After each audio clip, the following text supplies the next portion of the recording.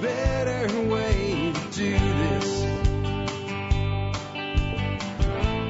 Let me show you a better way. Hi, folks. This is Jack Spirko with another edition of Survival Podcast. As always, one man's view of the changing world, the changing times, and the things that we can all do to live a better life if times get tough or even if they don't. Coming to you once again from the Highway 7 Ridgeline from TSPN. That's the Survival Podcast Network headquarters, also known as the Ant Hill. Today is Wednesday, May the 23rd, 2012. This is episode 907 of the Survival Podcast, and I am freaking stoked. And I'm going to tell you why.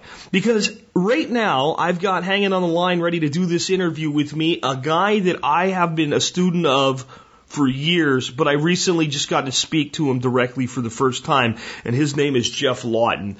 Of all the people in the permaculture world that are doing amazing things all over the world, I find him to be the very best at what he does, an extreme visionary, an absolute artist when it comes to earthworks and permaculture, forest building, dam building, swales. He is the guy. And I have watched every DVD that he's ever produced. I've read just about everything I can find that he's ever written. And I can say that about just about everybody in the permaculture field. I would say, Holzer, Mollison, Holgram, and a lot of Toby Hemingway, Dave Jackie. I mean, you name it. And then people that, really aren't using the permaculture moniker, but they've done amazing things like Fukuora and, Yakoba Sakadogo in Africa. I mean, if I can find something that tells us how to do things differently, how to do things better, I mean, that's part of what I do for you guys is distill that stuff down. And the guy that I've learned the most from is Geoff. So it's a real honor to have him on the show today, and I'll bring him on in just a moment. Before I do, though, let's go ahead and take care of our sponsors. They do a lot to help take care of you. Sponsor of the day number one, Jeff Gleason, the Berkey guy. Water is paramount to everything that we do, and it's one of our 5 basic survival needs. And unfortunately, especially if you live in suburbia today, some of the water that you're drinking may not be the water that you really want to drink. And you can actually get some decent water. It comes in bottles, and the bottles are a waste product, and it's very, very expensive. Or you can make sure that you have waters in an emergency, and the water you're drinking every day is the best you can possibly get. And you can do that for a very low investment of a couple $100 one time. And then you come out to where you're spending about, a couple pennies a gallon. It's the most cost-effective system that I know of, the Berkey water filtration system. And you can get a Berkey water filtration system anywhere. I mean, if you go to a gun show today, there's probably a preparedness guy there. And he's probably got Berkeys because they sell well because they're one of the best products on the market. Guess what, though? He's not the Berkey guy. That means that's not a guy that's been taking care of this audience for over 3 years and has always done by the right by the audience and has never had a complaint. Not one. 3 years without. I don't know anybody that's done anything for 3 years without somebody bitching about it, except one guy, Jeff Gleason. So check him out today. Directive21.com is his website, and it's a brand new website that he just brought up this weekend. It really kicks ass. And the cool thing is he's a supporter of the MSB, and there's a new procedure I should have in the MSB by now. If not, it'll be there this week, where you can get your discounts from Geoff without calling him anymore and just have it all automated. But if you need to call him. He'll pick up the phone, he'll answer it, he'll help you out. That's what he does. He's a solid sponsor, been so for a long time, and he has some of the best products, specifically leading off with the Berkey because, well, he's the Berkey guy. And who else are you going to get your Berkey system from? Do you really want to go get your Berkey system from Joe's Guns, Ammo, and Seeds? Or do you want to get your Berkey from the Berkey guy? I'll tell you where I bought mine. Right from Geoff. When I need filters, I go right back to Geoff. It'll always be Geoff because he's the Berkey guy. Come on. Next up today, we're in the time of year where we're about to go on a summer vacation. And with summer vacation, you're probably going to have kiddos from the extended family either come to you or you're going to go to them. And they're going to be like, Uncle Joe, did you bring me something? And they're going to expect that you brought some little Chinese pieces of plastic made toy crap. What if you put into that little hand an ounce of silver and said, this is an ounce of silver, and it has a lot of value right now today. And in the future, it's going to have even more value, and it's going to grow in value all the time. And it's special because it has these certain qualities, just like you. And you're going to grow up, and you're going to become more valuable as you learn more and do more and start a family and go to school and do whatever it is that you're going to do. So I wanted to make an investment in your future by starting you off with a piece of silver. I bet you they'll have that longer than they have anything made by Tyco or Mattel. Just saying.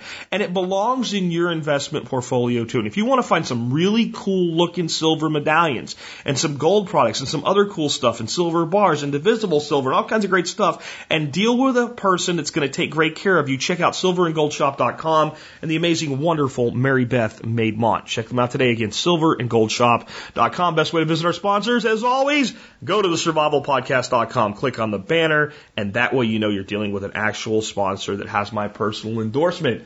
Next up, remember, check out tspcopper.com for some really cool copper medallions. Hook up with me on Facebook, YouTube, and Twitter, and please consider joining the Member Support Brigade. You will support the show. You will get discounts to over 32 vendors. You will get content available nowhere else. You will get $150 worth of free ebooks, and you'll do all that for $50 a year. And one or two benefits alone will more than pay for the whole dadgone thing, and you'll support the show that you listen to hopefully every day and enjoy every day.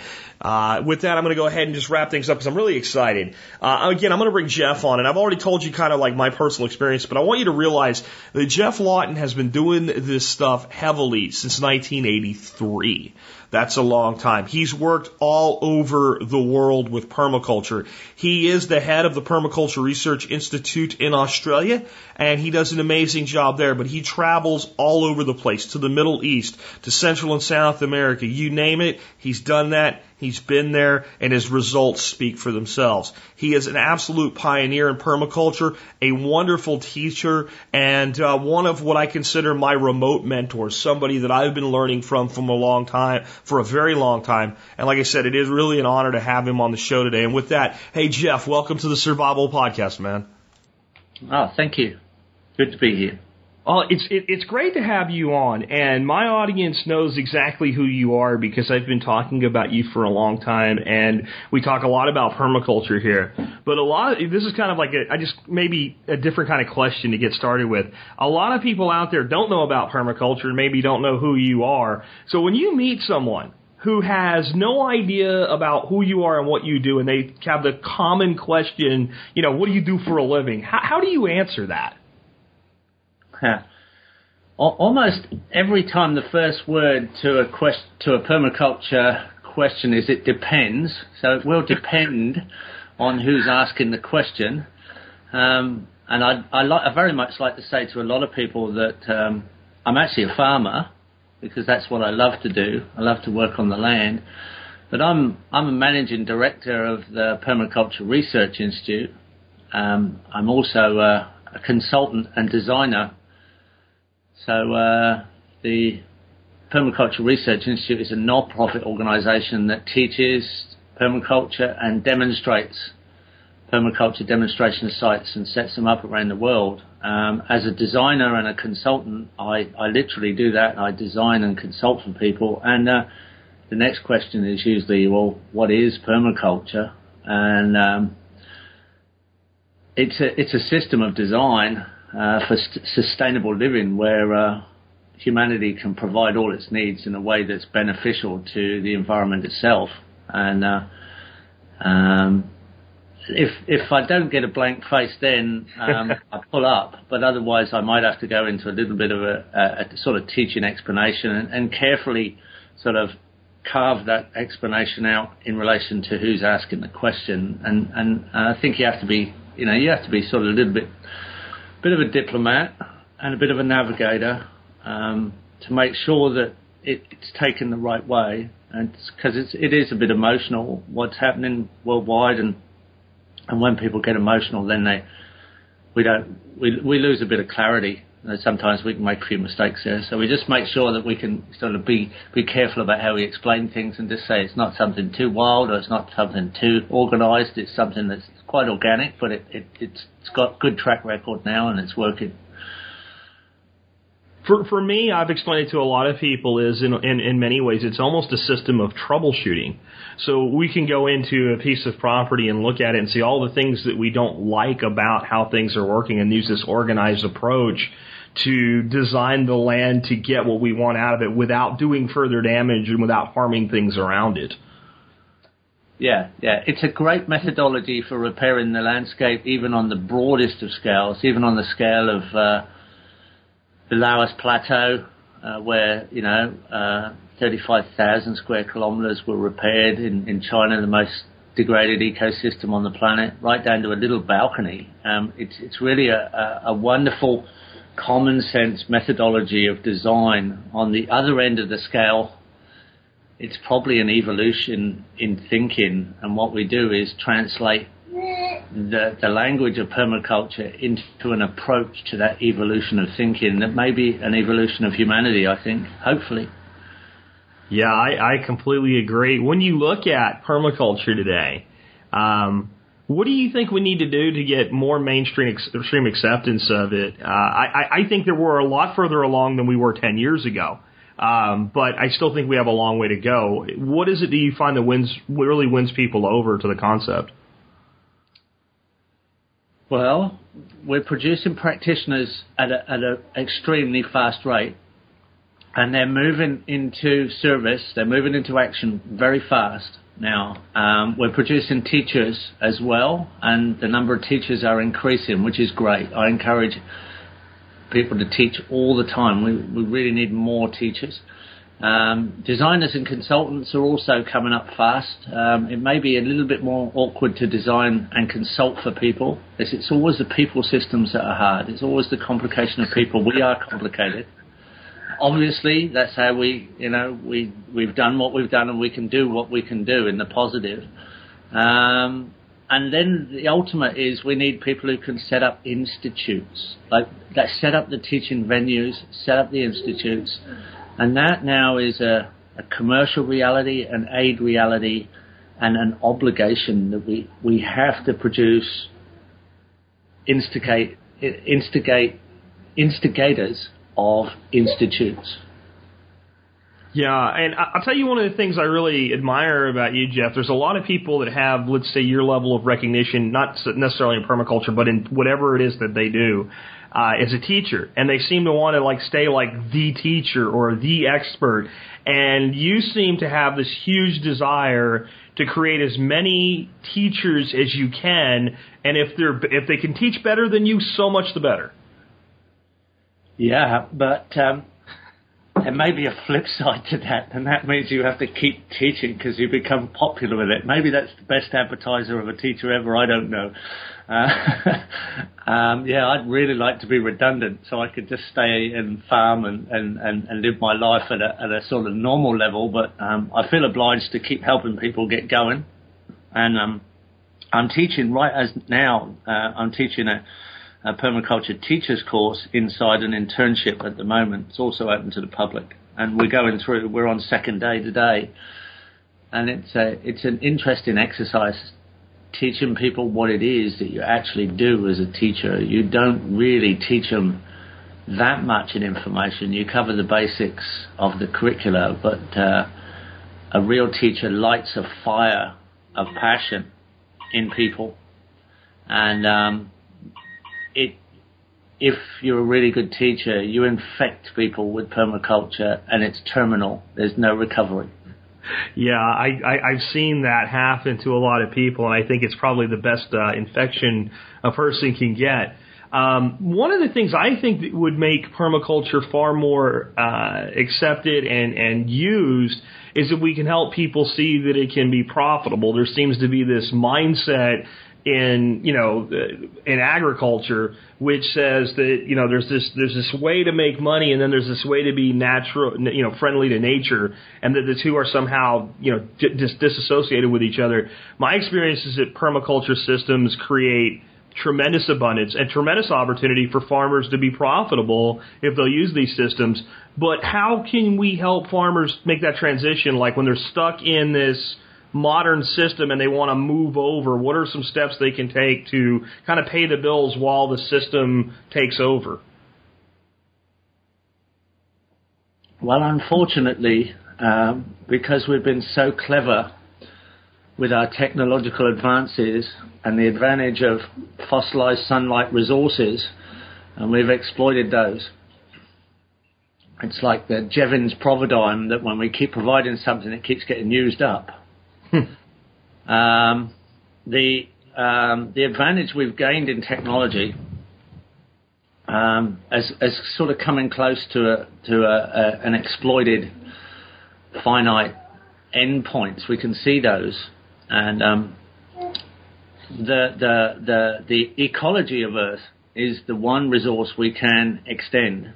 And we're just starting to realize that we can extend the ecology further than ever imagined, probably hundreds of thousands or millions of times more resourceful in its living resources. And everything that we use at present comes from an original ecology of some sort. So the resources, the source of the resources, are living systems, and the only systems we can extend and enhance and improve everything as we do. So what we're using are derivatives, and we don't put an importance on the source, which is always originally the sunlight and the living systems of Earth. And there's nothing green about that. That's just straightforward chemical science, if you like. So any other industry, if we're looking at straight industries, we don't put the derivatives in front of the source of the derivatives. Everything derives from the ecosystems in reality. So I think we're coming to a point in the information age where we're going to realize this. And I think it is actually starting to happen. Hopefully we get to a tipping point reasonably quickly before there's too much of a crash. And we'd better get ready for that crash, of course, and put a lot of airbags in the car or the truck, because it's a bit of a juggernaut we're charging along here in. But it's a matter of actually valuing the source element, and a green economy, and let's not think of that as sort of woo-woo or hippie too much. It's about money, of course. It's about economy. It's about exchange in convenient ways. But that ecological economy is bigger and has more exchange and finance and money and employment and meaningful existence in it than the production and consumption economy we've presently driven to the point of our own extinction. We've been exploitive rather than creative around that thinking, and I think there is a switch happening, and I think it will come from the business community. I think it will come from the people who are presently actually in power, and the people who have still some sort of controls in ways that I don't think there's, it's all that many bad people out there really. There obviously are, but most people are, coming to us and realizing that there's a big change. There's a really big change happening. We're working for governments. We're working for kingdoms. We're working for large corporations who are seeing this change around, it's definitely an economy that is going to grow beyond our imagination.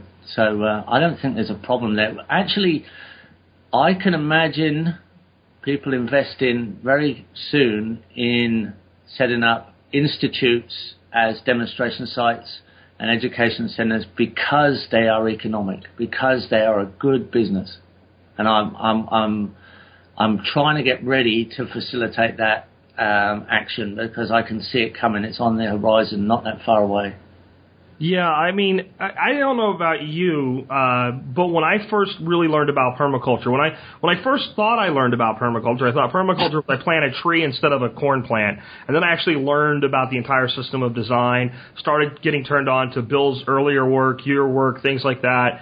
And once I did, and I got an understanding of things like earthworks and edges and zones and layers and all this stuff, I'd drive down the road and I'd go, look at all of this wasted space. Look how we've made the water go away instead of stay. Look at what we could do there. Look at this corporate campus and how much food could be grown instead of grass. Did you have that same kind of experience when you first kind of entered this world?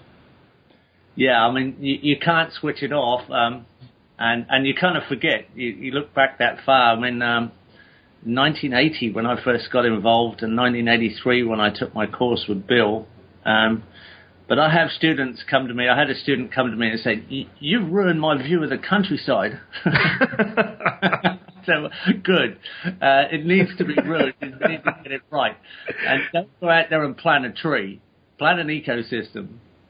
And we like to try and shock people a little bit out of their reality zone, don't plant trees, and people look and they're shocked. What do you mean, don't plant trees? You're supposed to be green and all this. No, plant ecosystems that, become stable, guilds of trees and plants that can extend themselves. They have some integrity. Think about it. It's not just about straight lines and, plant something that has a natural matrix of stability and get out of that box a bit, and so I think people like that. They're excited about all the possibilities. Yeah, I do too. I get a lot of questions about earthwork stuff, and one of the things I've talked about a lot on the show is reducing irrigation requirements or even eliminating it using swales and contour paths and things like that. And I've honestly answered this question. I'm hoping that when it comes from you, people will stop asking it, honestly. But I get a tremendous number of people saying, well, I can't do swales because my land is absolutely flat, or I'm in a sandy environment or something like that. So can you talk a little bit about how, kind of how that works out, how swales and contour paths can work in areas that maybe people don't get their head around right away? Did you say contour paths? Yes, like in between like raised beds. Oh, wonderful. It's so nice to hear you use that terminology. Well, I learned it from you, so I'm not going to claim credit for it. That's your term. Okay, yeah, it's sort of swale thinking on footpaths in between raised beds. Yeah. Yeah. Look, people get a little bit afraid about the large machinery because it kind of looks like some kind of war machine, like a tank. A bulldozer literally is a tank with a blade on the front, nearly. But it's all a matter of scale. And one of the great lessons of permaculture, pattern understanding, chapter 4 in Bill's book, The Designer's Manual, is about understanding scale as well as the physical patterns. And the scale of a bulldozer and this machinery is it only looks big in relation to a human's physical size. In relation to the planet, it's not very big at all. In fact, a brain surgeon working on your scalp with a scalpel or even laser surgery is much, much bigger than the biggest bulldozer on this planet working on the surface of the earth. It is nanosurgery, even using a 120-ton D12 bulldozer. Comparatively to brain surgery, it's nanosurgery. And what we're doing is reconstructive earth surgery. And the wonderful men who drive these machines can be real artists and creative workers, just like sculptors. They can use those machines very, very creatively, and they understand water because they haven't to deal with levels and water all the time. So they're geosurgeons. And we could train armies and armies and armies of people. We could put all the bulldozers into service, all the machinery into service to repair this planet. And within less than a decade, it would be a completely different place. And I wish some of the large earth-moving companies would realize that, because they could do with some research and development about how we could apply these machines and design machines that could do this even better and quicker, because they have that ability still. But the general person doesn't understand some basic things. The flatter the land, and that we are not on flat land. Unless you're on a salt pan, there is no perfectly flat land. And a salt pan is a dried up lake. So if you're on slightly sloping land, very, very flat land in appearance, you have the ability to harvest more water because you just put a 1 meter earth bank up, or a 3 feet high earth bank, and you're holding back hundreds of feet of water or hundreds of meters of water because it holds so much more water behind the earth bank, behind the swale bank. Whenever you dig a hole, you end up with surplus material. So when you're building a dam, you end up with all these creative opportunities of spare soils and subsoils that you can create earth banks. And when you're in flat country, you also have a lot of problems with stress on the landscape because there's no wind breaking. So wind is often a stressful element. So every time you come up with a problem, there's a creative solution, and usually the bigger the problem, the bigger the creative solution, and that's kind of like an oxymoron. It doesn't seem to make sense. And I remember when I did my course with Bill in '83, and he said, the more problems we have, the more restrictions you have on a design, the more creative you will end up in the design phase, and the design will end up more of a creative event. And I thought, how does that work? That doesn't make sense. I mean, I'm trained as an engineer originally, a mechanical engineer, so I have a mechanical way of thinking about things, and that just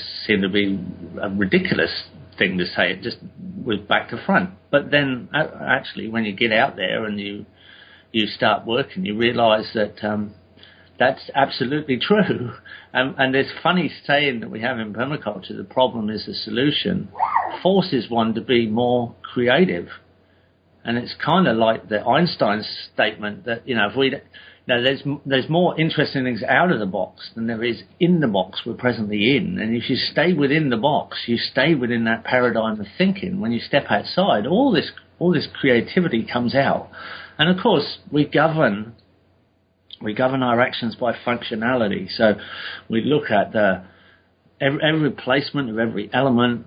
We rationalize, we legitimize to people, and we try and position it so it has more than one function. So multifunctionality, rationalization, legitimization of placement. It becomes that becomes this explorative design mind that you develop, and I think the young men that I'm seeing coming through our courses here, they're going to be incredible. What they can do, we'll be able to design in the next 20 to 30 years.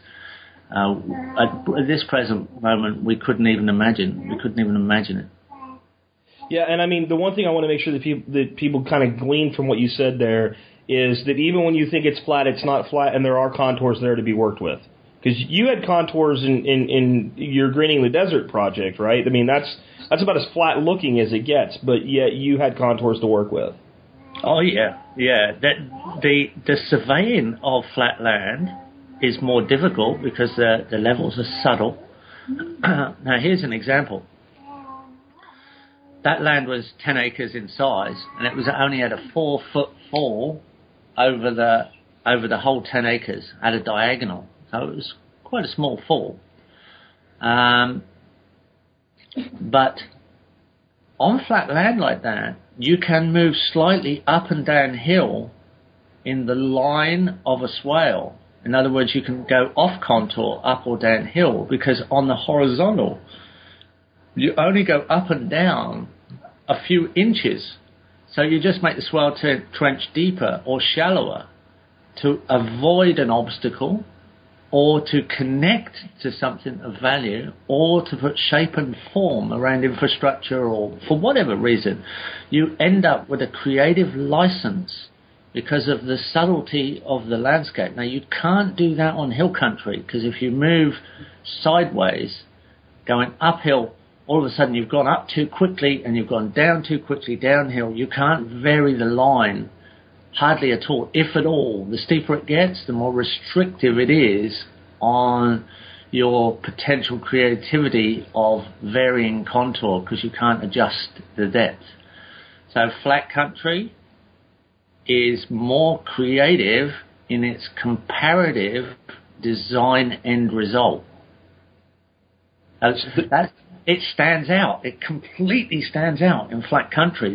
What the hell have you done over there? There's a huge oasis. Where the hill country, you're harmonizing with the landscape forms more precisely, because you have to. And that's all we're actually doing a lot of the time. And we are harmonizing with the cosmic energies that created and formed the landscape in the first place. And that's not a cosmic statement. That's an actual fact. Sure, absolutely. Yeah, on the contour lines, I mean, I've kind of put it that the contours are there whether we choose to work with them or not. And if we choose not to work with them, they're going to show us just how apparently they really are there. And it basically will get erosion and damage to anything we try to put in place. When we work with them, it's kind of like a sculptor that says, okay, the sculpture was in the block of marble before I chipped it away. I just revealed it. And I was going to ask you kind of, because I've noticed this as I started to do a lot of work on land that already has some regrowth on it, that there's a lot of growth that naturally occurs on existing contour line that we've never touched. Yeah. Yeah, there are specific points in landscape, particularly the point of inflection at the top of a valley, the key point where the valley goes from convex to concave, where you get a lot of regrowth because that is the first point at the top of the valley where water slows. As soon as water slows, not only do you get accumulated hydrology and dampness, but you also get residual material, which is often extra minerals and organic fertilizers or organic materials accumulated.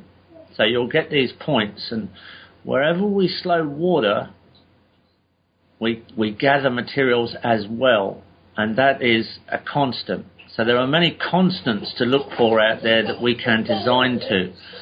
Water only moves at right angle to contour is a constant. And when it slows, when you slow water or you slow air, you drop the materials that the water or air is carrying for its velocity at that time. These are constants. So there are lots of little constants out there that we can anchor to as designers. And water is such a major element of life. Water and carbon are the two major elements. And as we design these systems, what we're doing is we're slowing the energy loss of the system. In other words, we are extending the entropy. Entropy being the energy that is lost out of systems. Einstein was quoted as saying, energy is constant in the universe, it just transfers from one element to another, one system to another. Entropy is constantly increasing. He's remembered for the energy statement, but not so much the entropy statement. The entropy is a very important part of what we're doing. So we are designers of long-term energy storage, which then can be put to use. And water is an amazing energy, and it's never the amount of water you have that's important. It's the amount of times you use that water, the number of times you put it to use. If you only have, 10 gallons of water, you use it once, that's all you have. If you use it 10 times, it's like you have 100 gallons of water. There's some interesting things I've seen you explain that could be done with water to kind of take that entropy, and just when it's about, you've just about done everything you can, and it's about to fall off the end and go down to the next property that you don't have control over, how you can rebound it. Like one thing I saw that you said you could do is plant like a pond down at the bottom and plant reeds in that pond, and that fertility on the land ends up in that pond, so it ends up in the reeds. And now if we simply cut those reeds once in a while, take them to the top of the property, we haven't rebounded the water at that point, but we've used the water's properties to rebound the fertility. Are there some other things like that you could maybe talk about? Yeah, we're setting up little energy traps and soaks and sponges, and carbon is the great sponge on the planet. So if you continuously think of it as your sponge, your high nitrogen manures will bond up in carbon, and that's how your compost actually works. And you're slowing down the leach point by bonding to carbon. The reeds bond the mobile elements in the water, the suspended nutrient in the water and sediments in the water, and they bond it in their bodies, linking it to carbons in that life process. That's how the giant swamps in the Mississippi work at the bottom of your great river there in North America. The cypress swamps are giant sponges and are really America's greatest asset. And there's a wonderful repair job that needs to be done to put that into function in a greater form. So you can look at the macrocosm or the microcosm to learn about this universe and this reality. It's the edges that are interesting. So if you look right to the outside edges of everything. You can see things much clearer than trying to look at the hole in the middle. I talk to a lot of people about edge thinking.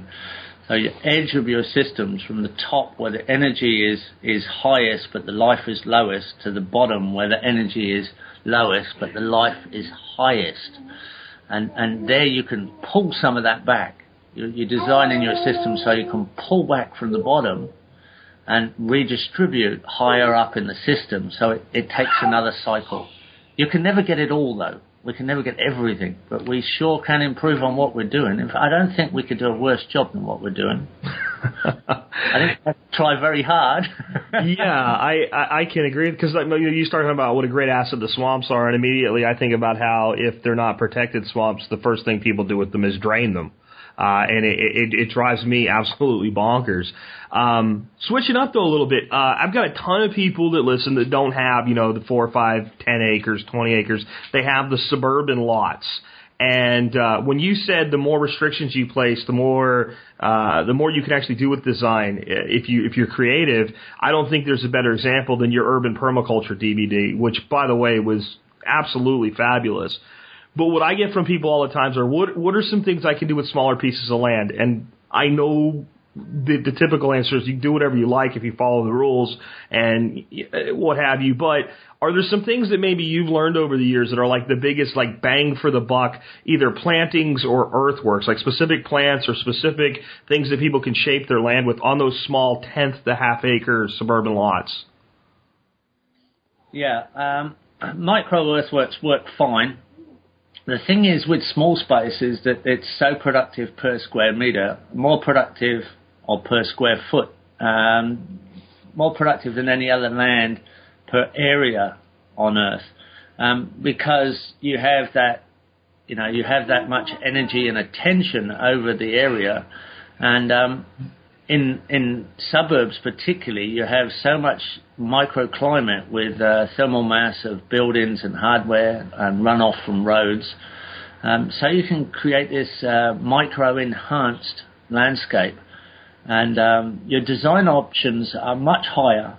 So you can go into very high-value crop. You can go into very high-value elements. It's not an area to waste on main crop systems like, standard carbohydrate crops are kind of wasted really in suburbs. I mean, we can do all that on the larger area just outside of human settlements. But I think eventually we'll have extremely high value, rare and quite difficult to produce elements within cities, within small spaces. Almost like the future pharmaceuticals of the world, the future medical system production, and the highly specialized mineral accumulators eventually will be the production elements there. And everything more or less cycling from the wastes of humanity, we naturally have certain waste systems and packaging systems, and we always have wastewater because we use it always, where there's people there has to be water. But then we have crop residues from the larger crops in the perimeter, and it's a very interesting and pleasant place when you look at it redesigned. But it's one hell of a contract to redesign. But there's a lot of it's going to have to be done, and I think that in itself is going to be very exciting for some people, because that's what they specialize in, and that's what they're interested in.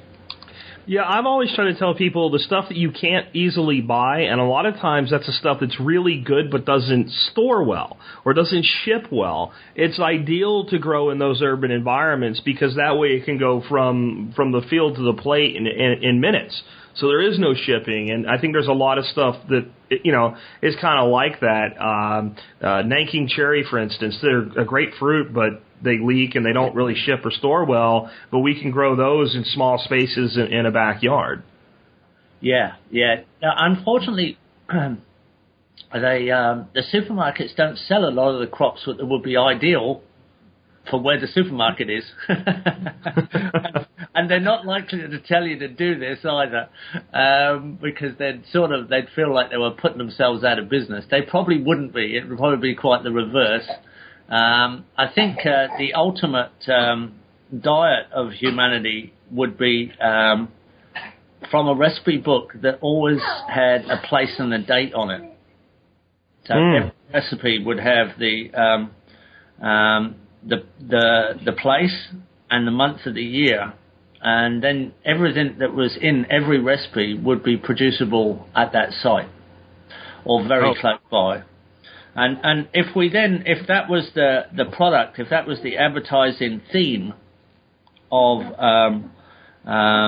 the seller of food, then you would know you were buying everything from local. It would be 0 food miles and 0 food time and 0 food guilt. And I think that's the ultimate food franchise, actually. And I don't think we are at the end of understanding everything that will grow everywhere. We're still collecting food plants of the world. In fact, the desert food plant collection is not really been done very much at all. So there are, being permaculture people, we naturally lean towards diversity, because we realize it is the interactivity of diversity that gives us those stable, productive ecosystems that we're famous for. And so we're always collectors of plants. I grow all sorts of things on the site where I am here in Australia that are quite expensive in the shops, in the health food shops and in the supermarkets even. And they're rampant. They're no problem. I don't even try and I almost have to slow them down. Yeah, I just read an article you wrote a couple years ago on a plant I had never heard of before called salad mallow. And you said that we need to look at it as a crop of importance, almost like a main crop. And that was a couple of years ago. How did your work with that plant go? And and I love new things. Like, as soon as I read that, I found one place I could get seeds shipped to the United States from, and it was in the UK, and it was like $12 for shipping to get this little packet of seeds sent over, but I was happy to pay it. How'd that work? And are there any other things like that we can grow that people don't think of, specifically because I love your DVDs, but this is a tree tomato that doesn't grow in temperate climates or doesn't live anyway through the first season. Any other thing that folks like me in these temperate climates can grow? There is just an endless list almost, and there's some great collections worldwide in the permaculture movement. It would be great, actually. We make those DVDs on a real budget, on the filming side of the budget. I literally knock them out in just a few days, one take each time almost, ad lib. We've talked about, it would be great to be funded to go to other climates around the world and make the DVD in relation to each different climate. We have a whole list of how-to DVDs we'd like to do now, where we're a little bit more hands-on how-to. The crop you're talking about is the salad mallow. Has many names in the common names. It's a Cocorus genus. It's Cocorus oleotaurus, and it's related to okra. So it's very similar to your okra, which is famous in the southern states of America. And you can eat the pod like okra when it's very small. And it's from the Middle East. It was a food of the pharaohs, and it hasn't been heavily domesticated, so it's very, very strong from the seed. And as soon as temperature comes right, dormant seeds lying around just take off. I wrote very, very easy to grow, and the highest green leaf potassium in the world, which is an unusual sort of element. Potassium is sometimes a little bit hard to get hold of in the compost and in your food, and that's a great storer. The other one that we grow that's interesting is the hull-less pumpkin, which grows the green seed. You don't eat the meat of the pumpkin, but you eat the green seed, and it comes. You can put it into your cereal, and it's you don't have to prepare it. You just dry it out of the pumpkin. Austrian hull-less pumpkin. It's the highest food in vitamin E, another great accumulator of an element that's very valuable. I just want to be clear on that because I know I'm going to find a source for this and put a link in the show notes today. But you said wholeness, as in the absence of a hole, right? Yeah. You eat green pepita seed. Awesome. I'm going to find that. I'm going to send you through links to those elements, and then another one that we're growing now. We've just actually planted our winter crop here. Is Ethiopian cabbage. It's a cabbage that's an open cabbage, a tall stick cabbage. It doesn't go into a ball, but the leaves taste exactly like cabbage. And it's a very, very strong, true strain cabbage that is unstoppable. I mean, it's just it's the hardiest brassica cabbage, broccoli family, cauliflower family, the brassicas. It's the hardest brassica I've ever grown in my life. I got it from Michel Phantom of Seed Savers here about 8 years ago, and I have kilos and kilos of seed. It's easy to grow on from seed, and it's just, I don't know why you'd bother too much on a larger area growing any other brassica. It's just literally the easiest brassica I've ever seen. And the flavor of that, is it similar to head cabbage or more like kale, or what's the flavor of that plant? Well, we have chefs here that work at the Institute, and they're saying that there's hardly a difference between it and cabbage. Might be slightly towards the kale, but not much. Okay. It's more or less a cabbage. Another one we're growing here, and we're actually using it as a pioneer in food forests when we start up food forest systems. We do broad food forests here where we graze cows in a cell grazing system that is a polycultural cell grazing interaction that I have to write about because I think it's the best. It's one of the best little innovations that I personally have come up with. It's an solar-powered electric laneway on steel wire with moldable electric tape gates that I can lead cows along the laneway, which they get used to, and then out on these cell gates. And I have a complete flexibility about the mobile tread-in fence posts and electric tape that I set the cell off on. So I have complete flexibility outside of the laneway. I've about 2 miles of laneway and about 47 gates. And I have a variability of over 100 cells, but I can vary their size. So I graze an area, I clean up what the cows haven't eaten, and then about 30 to 50 days later, I graze it again. And then I'll clean up the area that bit more. They've manured it, they've carbon footprinted it. And then I put in an electric net run on the solar system to hold chickens. And I put 150 square meters with about 35 chickens. And about 10 days to 2 weeks later, they've cleared that land out, almost bare soiled it. I give it one rotary hoe and then put a cover crop in, and I'm into a food forest, 150 square meters at a time. So we're chunking our way across country, reforesting, either as food forest or whatever sort of forest. But I put in a lot of pioneer trees, and I put in a lot of pioneer plants and a lot of cover crop. And we accidentally included chia, which is this famous energy food grain that the Incas were famous for producing to get high energy to do their running and things. And we seem to have hit something that in this area works as a wonderful pioneer but high value food, and it's functioning as a crop accidentally for us. We're pioneering grain to food forest, but we're actually producing a very valuable grain. And when you offer people chia who are into health food, it's almost like you're offering a bag of drugs or something. They jump on you. How much is that? How much is that? It makes me think of the stupid old thing they used to have called the chia pet. I don't know if they ever had those over your way, but it was like this. It looked like a sheep made out of clay, and you pasted these chia seeds on it, and it grew like sprouts. And but you found this stuff is just going wild for you on your property.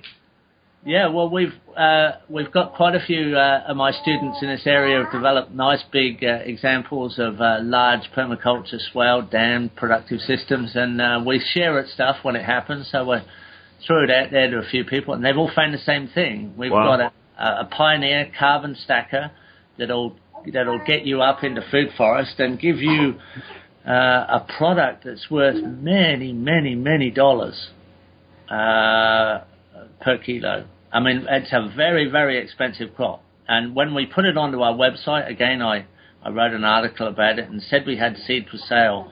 And it's quite a long time ago that article was on our website. We still get hits. We still get people emailing us and saying, you know, have you got any of that chia seed for sale? Because it has such a reputation. That's interesting. If I could real quick ask you about the work you're doing with cattle, because I have a large segment of my audience that seems to feel that there's no way we can do meat sustainably, and my response has always been, well, then we're screwed because we're made out of meat, so we have to make meat sustainable. But it sounds like you're doing very sustainable meat production. Look, you can't grow vegetables sustainably without animals. I mean, there's no way that you can fertilize. I mean, you have to have an animal interaction. You're not going to do it all with leguminous plants. And there are no vegetarian foods out there that don't have an animal manure interaction somewhere along the line. It's just not reasonable to think that way. There's a wonderful article, again, on our podcast on our website from Evan Young talking about this in detail. But no, we're the hardest workers on this farm are the beef cows. Second to those are the dairy cows. And beef cows do the rough work, and they improve country at a rate that we would never, ever be able to achieve. I arrogantly thought that a few of us working hard with hand tools would pioneer forests and get in and recover landscape out of the weed species into quality forest. But no, the cows do it so much better. They are the best reforesters. And cattlemen will be the future foresters of the earth, and they'll create more forests than anybody. And we need to make that clear for people, and just very obvious common sense. They naturally do it. They just need management, and a lot of that is not just the physical management, but it's the timing management as well. Excuse my 2-year-old trying to No, play. It's cool hearing your little one going on back there. Don't apologize for it at all. That's awesome. And so I'm very fond of that. I couldn't live without my animals. I would feel rather strange. And they set the timing of everything. So some people say to us, oh, you know, you've got dairy cows. Well, it's like a prison sentence. I think it's quite the opposite. It's like saying that about children. I mean, you know, children can seem like, they take all your time, or they give you all the pleasure. So it's just a matter of that relationship. You're in a relationship with the living elements of Earth, and there is nothing that can't be turned into a positive. I reforest with goats, and that shocks people. And it's just a matter of penning up the goats and feeding them the weed trees and relieving the forest of the weed trees. We have privet and other weed trees that the goats eat. We don't give them the choice of how or when they browse through the regrowth forest. We take the cut forest to them. The forest opens up. The legume trees come in that have been stripped out by grazing animals, which we don't allow into those areas anymore, and good trees can then be interplanted. So it's literally the goats give us the incentive to cut, otherwise we wouldn't have the incentive. This is where the economics come in. I could never afford to cut all the weed trees that I cut for the goats, only that I milk goats, and I get goat meat from their offspring. So I'm getting meat, I'm getting manure, I'm getting milk, I'm getting the purpose to cut the weed trees to allow the good trees to come back. It's that understanding of relationships, and I think we'll probably get it with animals before people, and hopefully it will lead us to ourselves. Awesome stuff. It also makes me think of one of the things I remember hearing Bill say one time was there's no such thing as vegetarians, only repressed carnivores. Yeah, we're just not thinking our way down the food chain. It's not a pyramid, really. It's not a top-down system. There's nothing out there that's particularly top-down. It's all a complex life web matrix. When we engage in that and think that way, we can speed up that matrix. We can make that matrix a lot more exciting. And of course, in that, productive and permanent and stable. Do you have any suggestions? The one thing I always see, every time I see you talk about building a dam, you're always in the subtropics, and then there's always this place where the water comes out, and then there's a banana circle.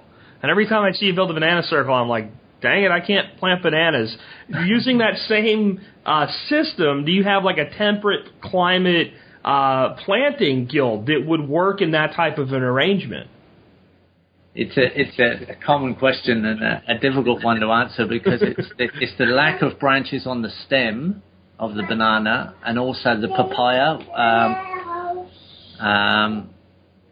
and the palms. Now, there are not many fruiting palms outside of the subtropics to tropics, actually, but there is one that goes to quite cool, and that's the peach palm or jelly palm or wine palm. Okay. It's called Butia capitata. Now that may stretch further than papaya and banana. Outside of that, I think we need to probably look at systems that are different in yield. We may have to think out of the box a little bit. Now, what you can do is you can put in a willow circle and turn it into a coppiced willow production. So you're producing carbon. Now, the salix is the willow genus, and there's over 100. And there are some that have very high value. There are the basket willows, of course, and then there are the pencil willows, which if you charcoal those, you get quite a good price per artist pencils once they're charcoaled. Now, a willow doesn't have taproots, and a banana circle is very valuable as a receiver of surplus nutrient. So we've just been working with interns here, and we put in one at the end of a reed bed grey water soakage trench. So we have a reed bed after a septic, and then we have underground soaking trenches that have like a leach field. So the banana circle will suck out extra nutrient there. But we've also just put one around a duck pen. We have a surplus amount of ducks and a little duck pond that overflows. We've put a gravel trench that picks up that nutrient and ends up in a banana circle. It was a little design exercise. So what we call a nutrient-rich gravel trench leading to a banana circle. Now that same sort of nutrient soakage trench, that nutrient direction, could be directed to a willow circle, and you could simply turn it into bulk biomass, even if you were just using that as mulch. Willows are a wonderful converter of leaching nutrient into stable, slow to break down carbon mulch. So you can do exchanges. What we're doing is that's awesome. We're setting up wonderful sort of miracles of exchange. We're using the living system as the exchange media. That's an incredible answer, Geoff, because I've been looking for a good answer to that one for a long time. And I think, willow has a tremendous number of uses, and it would fit into the system. So I've struggled with that one. So thanks for that answer, man. A lot like you have, maybe in different capacity, because I was in the military during this time. I spent quite a bit of time in what I would consider like the third world. And I know you've done a tremendous amount of work in third world nations, and I think that maybe lights kind of a fire of, hey, there's a lot to be done, and there's a lot at risk. But one of the things that I noticed when I was in places like Honduras, was the poverty people lived in, but their ability to kind of rise above it and live really good quality lives. But where things were really bad were actually like some of the, instead of out in the countryside, it was more close to the cities where people would kind of lose hope.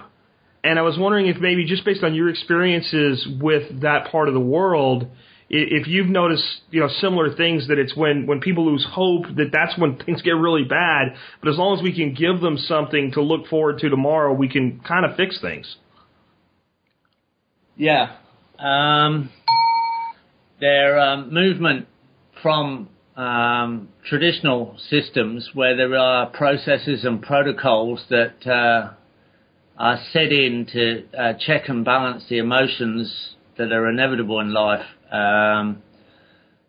they're lost once you move towards the aspiration of modern life and modern systems, and you lose your time quality and time density. That sort of degrades away into this treadmill type existence where you're rushing, and you haven't got time to think, and then you get into a hopelessness, and that has gradually crept up on the Western developed world, and it's like we haven't sort of necessarily sensed it coming, and we've just sort of slowly dumbed down to this system that seems like it's the norm and almost inevitable.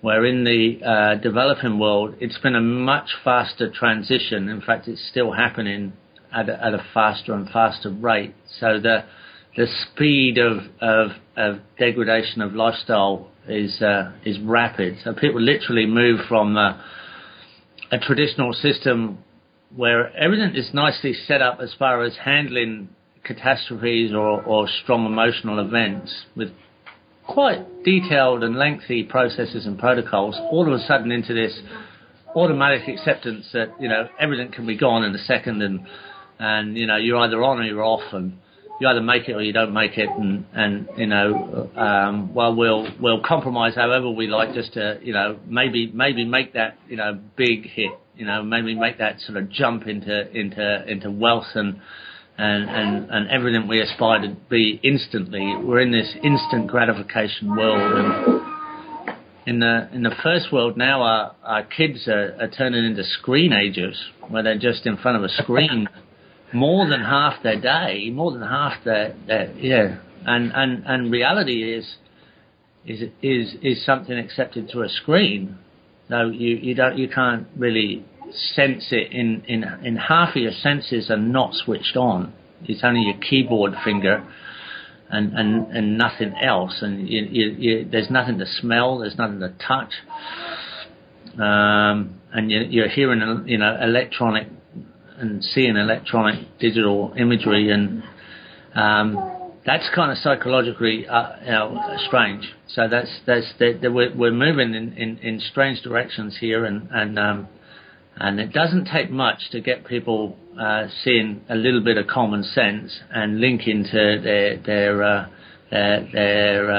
wisdom of traditional processes and protocols. It's a sentimental thing in the developed world, in the Western world. In the developing world, there is still some reasonably quick links back to it. So. There are some real challenges, and there's lessons everywhere, I think, and the future is probably not something we can imagine exactly in the positive, but it is so possible. I think we have a lot to learn from.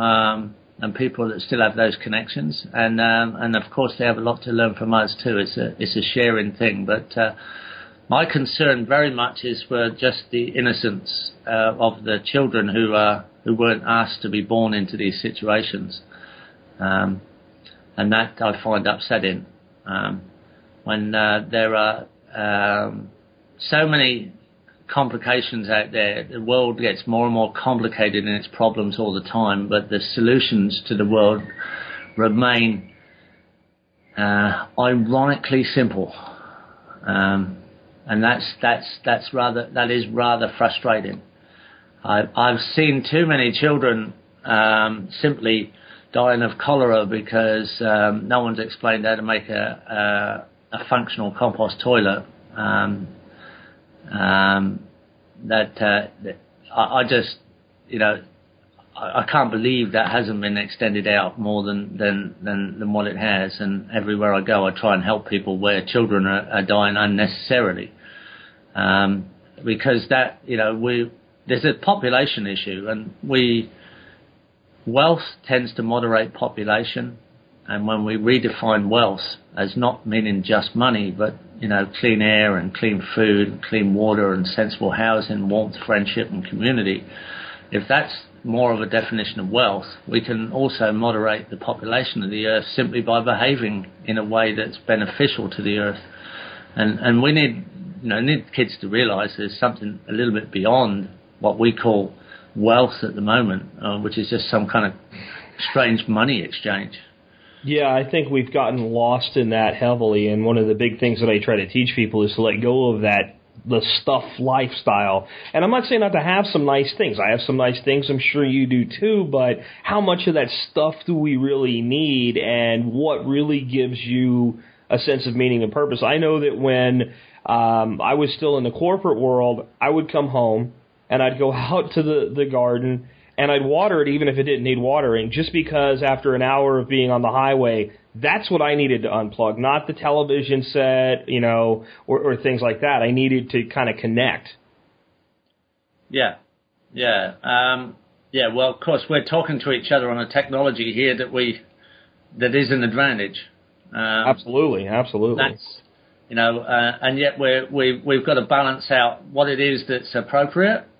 And there's, we have wonderful achievements of technology, and what it is that is not necessarily appropriate. And mostly it's our approach to the technology and our exploitation of people through the technology, rather than, a creative result. So we've got to look at those creative results. Once the economy drives the environment, and we have gauges for the environment, as in, the water's getting cleaner, the air's getting cleaner, biological diversity is increasing, soil fertility is continuously increasing, soil volumes are increasing rather than depleting. Then we have, then all our economy is beneficial to the earth, and that's that green ecology, that's that financial ecology, that's that financial economy. That we need to create. So that's a different way of looking at the system. Yeah, that's a great lead up to one of the last questions I wanted to ask you today, which is, do you think that we can take permaculture principles and apply them to things outside of agriculture, like to running a business? And I don't mean in this instance anyway, a business with a large campus growing food. I mean the actual operations of the business independent of agriculture, such as, the 12 design principles. Can they actually be taken over and be used to design a business or a school from kind of a logistics standpoint? Yes. Yeah, I think that is being done. Because permaculture is in many schools. There are 9 charter schools in Detroit right now running permaculture programs, but the corporate world has caught up with permaculture. People talk about, it'd be great if permaculture was in the mainstream. It was great if permaculture was part of the mainstream. I think what's happened is that permaculture is the mainstream, and it's just caught up with us. And really, it's actually, permaculture has been like this wonderful, lush island that's worth landing on, and the mainstream's been sort of circling the coast for a while, trying to figure out where they're going to do the beach landing safely, and that's starting to happen very much. I was involved in a design team that took on that got the contract to design the landscape for Masdar City in the United Arab Emirates, which is a massive project to designing a carbon neutral city. And as part of that design team, I was very pleasantly surprised to realize that once I'd gone through the introduction to all the experts on the team, they were able to communicate with me in every variation of their expertise. Every expert could communicate in relation to permaculture and in the design of the landscape, and they felt that it was central to the theme of the design of the new city, that permaculture was the new mainstream system, and they said they were just waiting for this to happen. And I realized that we'd been sort of developing all the time as a central element to future mainstream thinking. And I thought we don't have to catch up. It's the mainstream has to catch up with this way of thinking and approaching the world. It doesn't have to be named. It is the evolution of the way we will behave in the future. It's an evolution of human thinking, and it's where we take our responsibility. We're going through an adolescent stage where, in adolescence you tend to try a lot of different things and you be a bit wild and you kind of, run yourself down a bit and party all night and do a few things, and then eventually you sort of get over it and you become responsible. And you kind of then you start to really live the majority of your life in a more of a responsible state. I think that's the state of humanity on this planet. We've got to that. We're just at the end of adolescence, and we're about to take responsibility and start living the real life. Awesome stuff, Geoff. How can people kind of help you, help the Institute, that type of thing? I mean, I know you're doing great work around the world. Are there ways that people can get involved and help out? Yeah. It sure is. We have a lot of institutes that we're setting up and a lot of places that need help with funding, of course, because there's I've got a young man here now, PRI Kenya. He's setting up Permaculture Research Institute Kenya. He's a young Maasai African gentleman, and he took a course with me in Tanzania 6 years ago. He's gone ahead and proved himself, and I've funded him back here. There's things like that. We put a lot of money into our website just to showcase permaculture to the world, and of course that gives us a bit of connections and fills our courses, but we're setting up more and more institutes worldwide. But something we've done just recently at our own expense, it was just a return of surplus, is we set up permacultureglobal.com, which is it's called the Permaculture Worldwide Network. It's a connection website, and it's set up on a Facebook type format. It's a Facebook, Twitter, Google Earth, Google Map database of permaculture globally, and you can see all the permaculture people of the world that have signed up and all the permaculture projects of the world on screen. You can fly in on Google Earth or Google Maps and get as close as you like. You can see the pin. Everybody gets a free web page, and you can see everybody's resume. You can search for teachers. You can search for projects.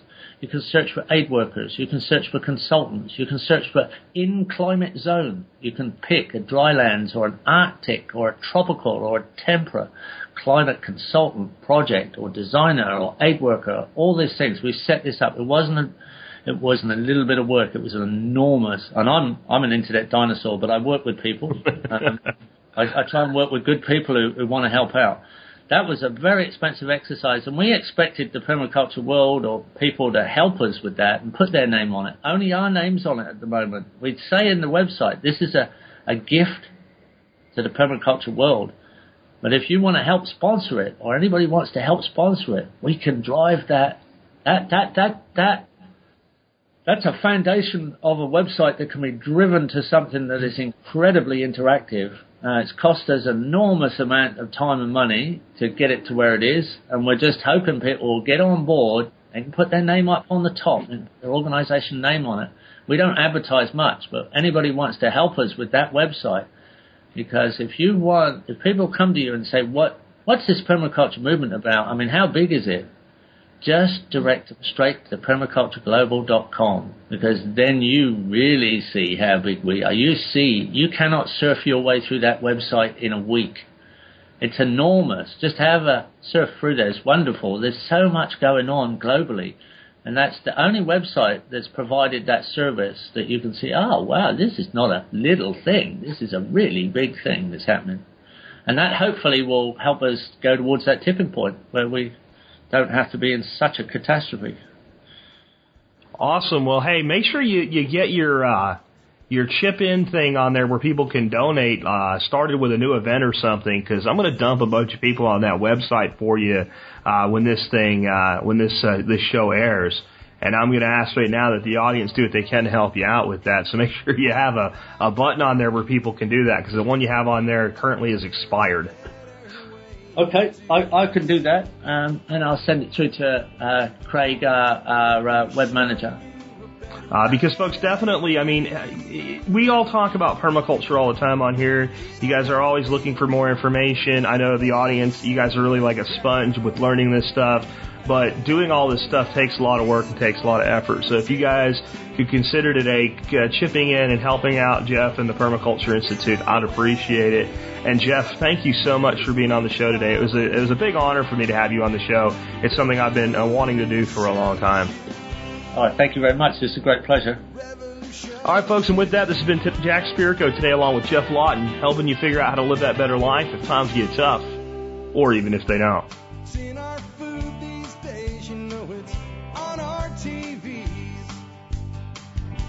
Sometimes we forget we are what we eat. I don't know the answer. It's like there's nothing I can do. It's the price we pay, I guess, when we follow all the rules. There's a better way to do this. Let me show you a better way. You don't have to be another face in the crowd. Don't have to live the way they tell you to. Make your own way and the others will follow. Revolution is you. Revolution is you.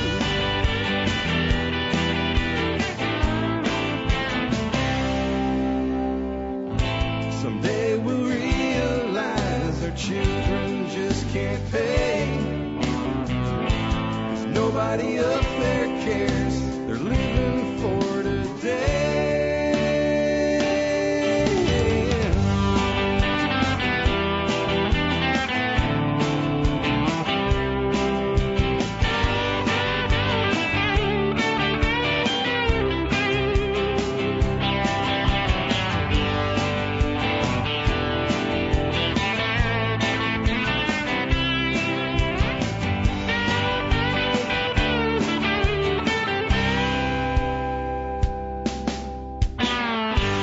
You don't have to be another face in the crowd. Don't have to live the way they tell you to. Make your own way and the others will follow. The revolution is you. The revolution is you.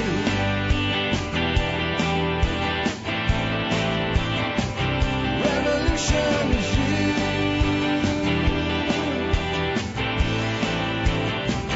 Revolution is you.